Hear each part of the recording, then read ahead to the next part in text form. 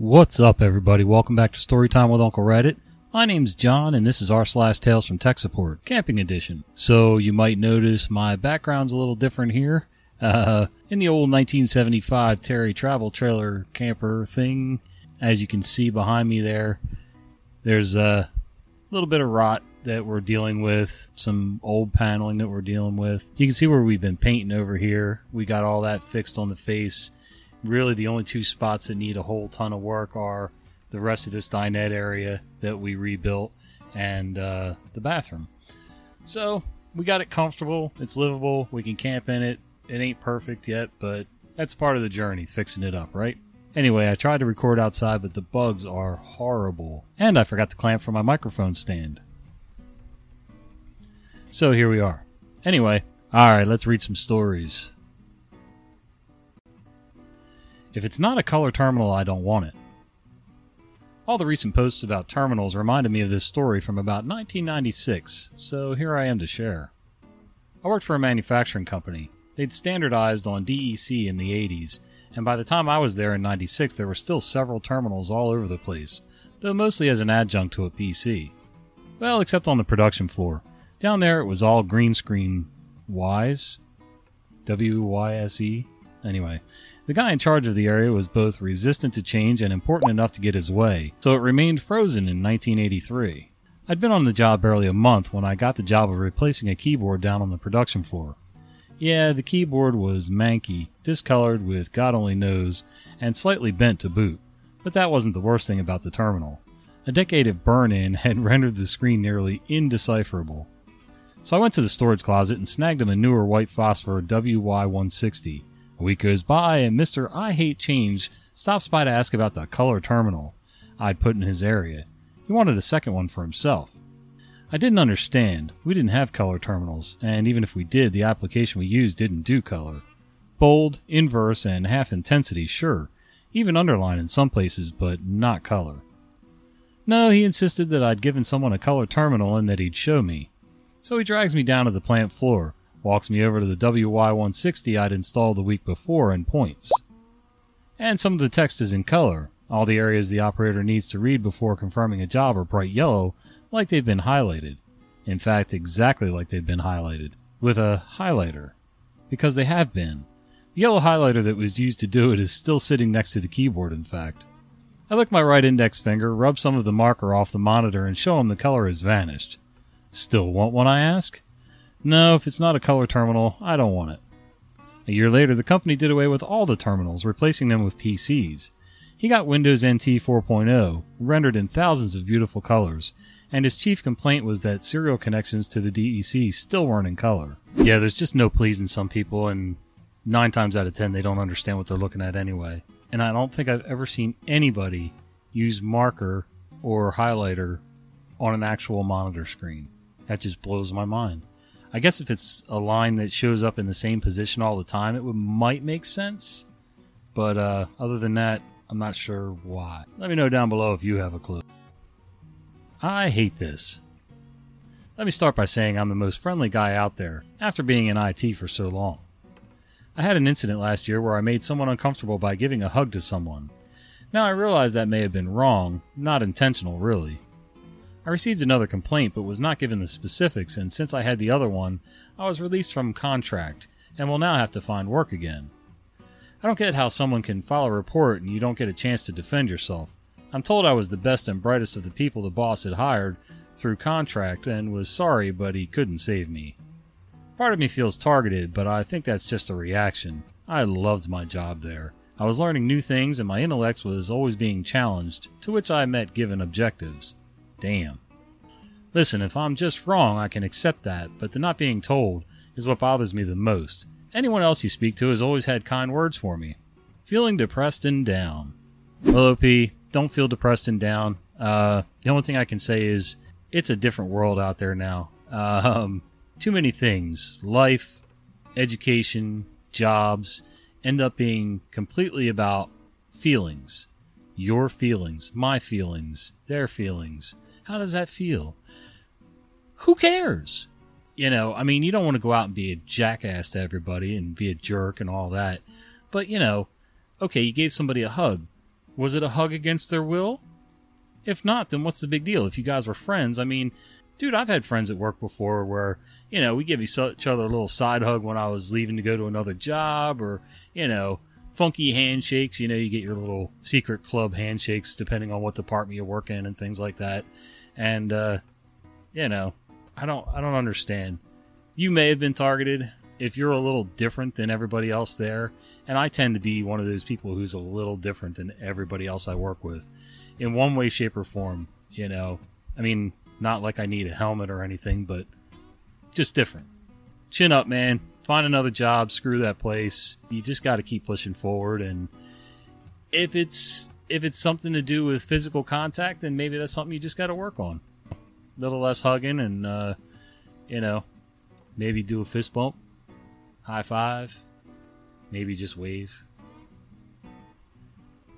My cheap rates are still too expensive and accusing me of changing Windows Explorer settings I didn't touch. So I run my own computer repair business. Was just with a customer. Customer was complaining about Word not opening the PDF document.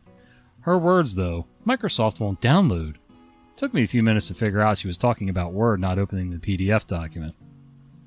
I explained to the customer that they were complaining about Acrobat Reader constantly asking them to pay in a previous appointment, and thus I changed it so that it would open in Word. I changed it to the web browser and explained the customer could view PDF documents but not edit them. Customer was okay with that. Then the customer was talking about some kind of Move Document Here pop-up. I showed them the cut, copy, right-click action, and the customer said they don't want to use cut or copy, and we're talking about another screen. Whatever. Make it difficult for yourself, I guess. So I went through Windows Explorer, opened every pop-up or move pop-up option I could, and when I explained the option bar at the top of the Windows Explorer window, she said that was it. All done with the appointment, so I charged customer £15, my hourly rate, and I charged by the hour. Customer was not happy with that. Said it was too much. Said that I hadn't been there for an hour and said that she'd only pay £10. I explained the minimum wage is £9.8. £15 is cheap compared to my competitors, which charge £60 an hour. My website explicitly says I'm charging hourly, just like every other professional company in my location. Plumbers, electricians, everyone charges by the hour. Then she said that I hid the Windows Explorer option bar at the top. I told the customer that I didn't, because it's user customization settings and I don't touch that, unless they want me to.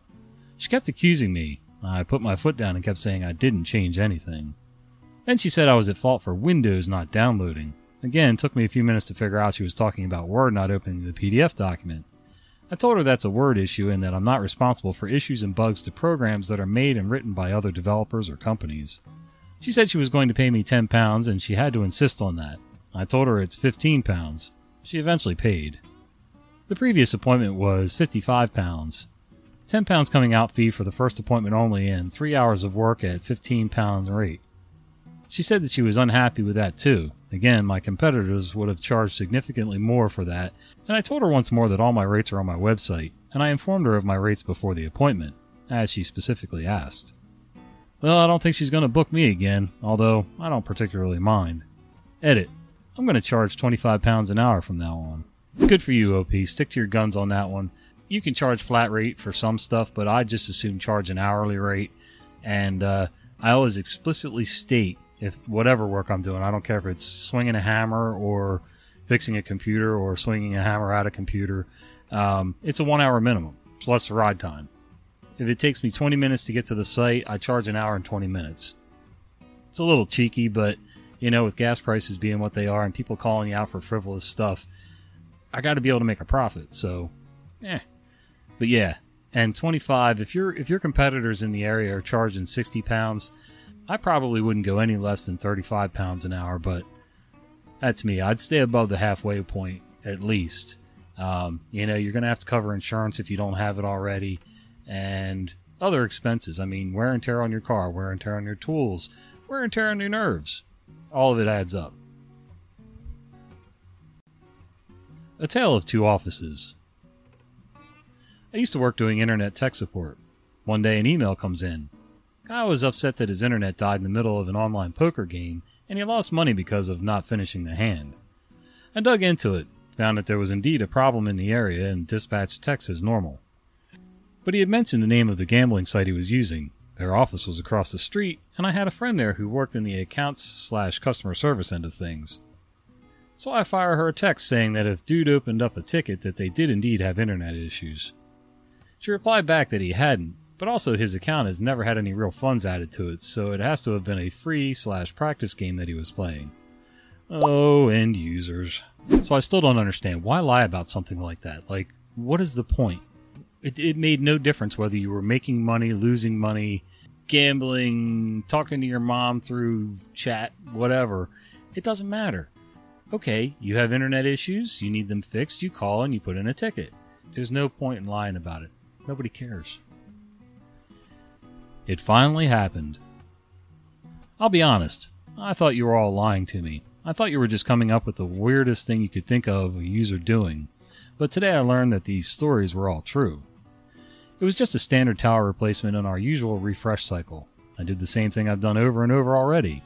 I ran our user migration tool in the old computer, then I set up the new computer and ran the tool again to restore the files. I made sure the user could access her emails, made sure her browser favorites showed up properly, got her printer installed, and then I was on my way. By the time I got back to my desk, I was getting messages from her demanding that I bring the old computer back because all of her files were gone. While I'm loading up her old hard disk drive, I tell her that sometimes user migration misses files that were in non-standard locations and ask where the files were located so I can retrieve them for her. She says she's missing hundreds of files and they were all on the desktop. Now, I saw her desktop earlier and I know there weren't hundreds of files there, thankfully, so I figured they were in a folder. And that's when memories of this subreddit flooded back to me and I decided to look in the recycle bin. Sure enough, there are hundreds of files there. So I take a screenshot and ask her if these are the missing files. Of course they are. That's obviously where you want to keep your important files so you can reuse them. So now I get the joy of trying to explain why it's a bad idea to store files in the recycle bin.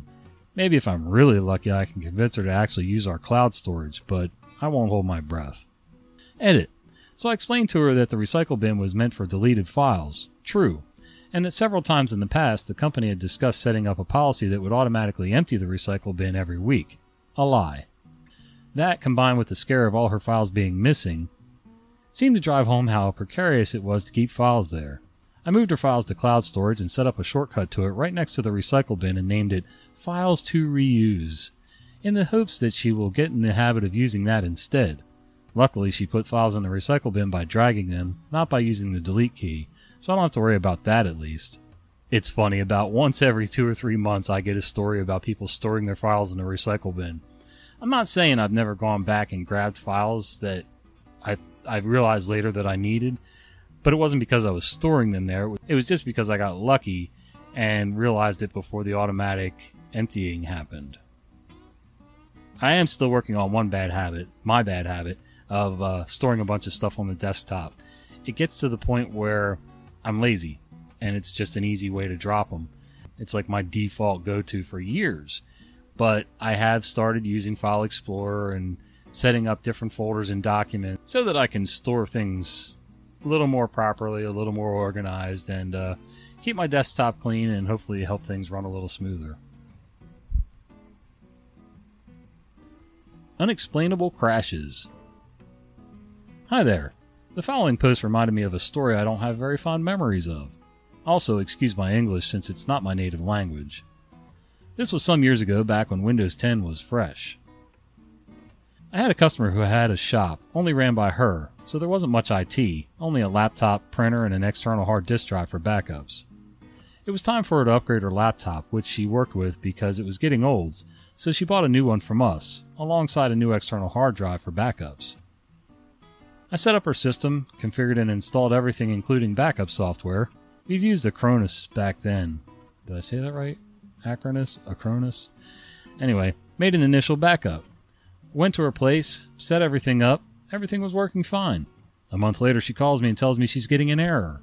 I ask what kind of error. She says it's a blue screen with a sad smiley face. Oh dear. Windows wouldn't boot up anymore. I told her I needed to check the laptop to check for any errors and then restore it. I checked the hardware to make sure everything was fine. BSOD analysis said it was a driver error with the external hard drive. So we replaced it, restored everything, all was good. I told her she can come pick her laptop up. End of story, right? No, 2 weeks pass and she calls me again with the same error. BSOD. Again, the same problem. Alright then, since we're partnered with HP, this time we're going to change the motherboard to make sure no USB ports cause any problems. Again, restored from backup, etc. Another 2 weeks pass by and the problem is there again. I'm kind of at my wit's end, but fortunately she was taking vacation, which was perfect. I told her to bring me her laptop so I could do long-term tests.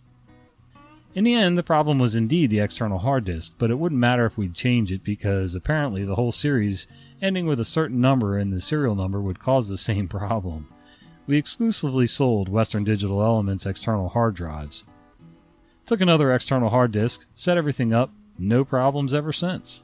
How many of you guys remember the Western Digital, I think it was called My Book and Passport. I think it was called Western Digital My Book or something. If you stood all of these hard drives together, they were probably about 5.5, 6 inches tall, black plastic cases, and they were rounded on the front. And if you stood them all next to each other, it looked sort of like a bookshelf. And I've still got some of them. I've got about 4 or 5 of the 500 gig and probably 2 of the 1 terabyte. And then I've got like things like this. This is a Western Digital 4 terabyte hard drive. Little external just for spare files and whatever. Always carry it just in case.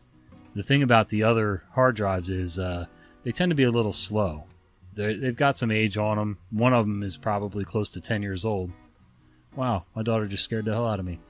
Pulled up with a flashlight on her scooter really fast to the back of the camper. Gets a little weird when it's bright in here and I can't see outside, but... You've been listening to Storytime with Uncle Reddit. If you enjoy this content, be sure to follow my podcast. I upload new episodes at least 3 times a week.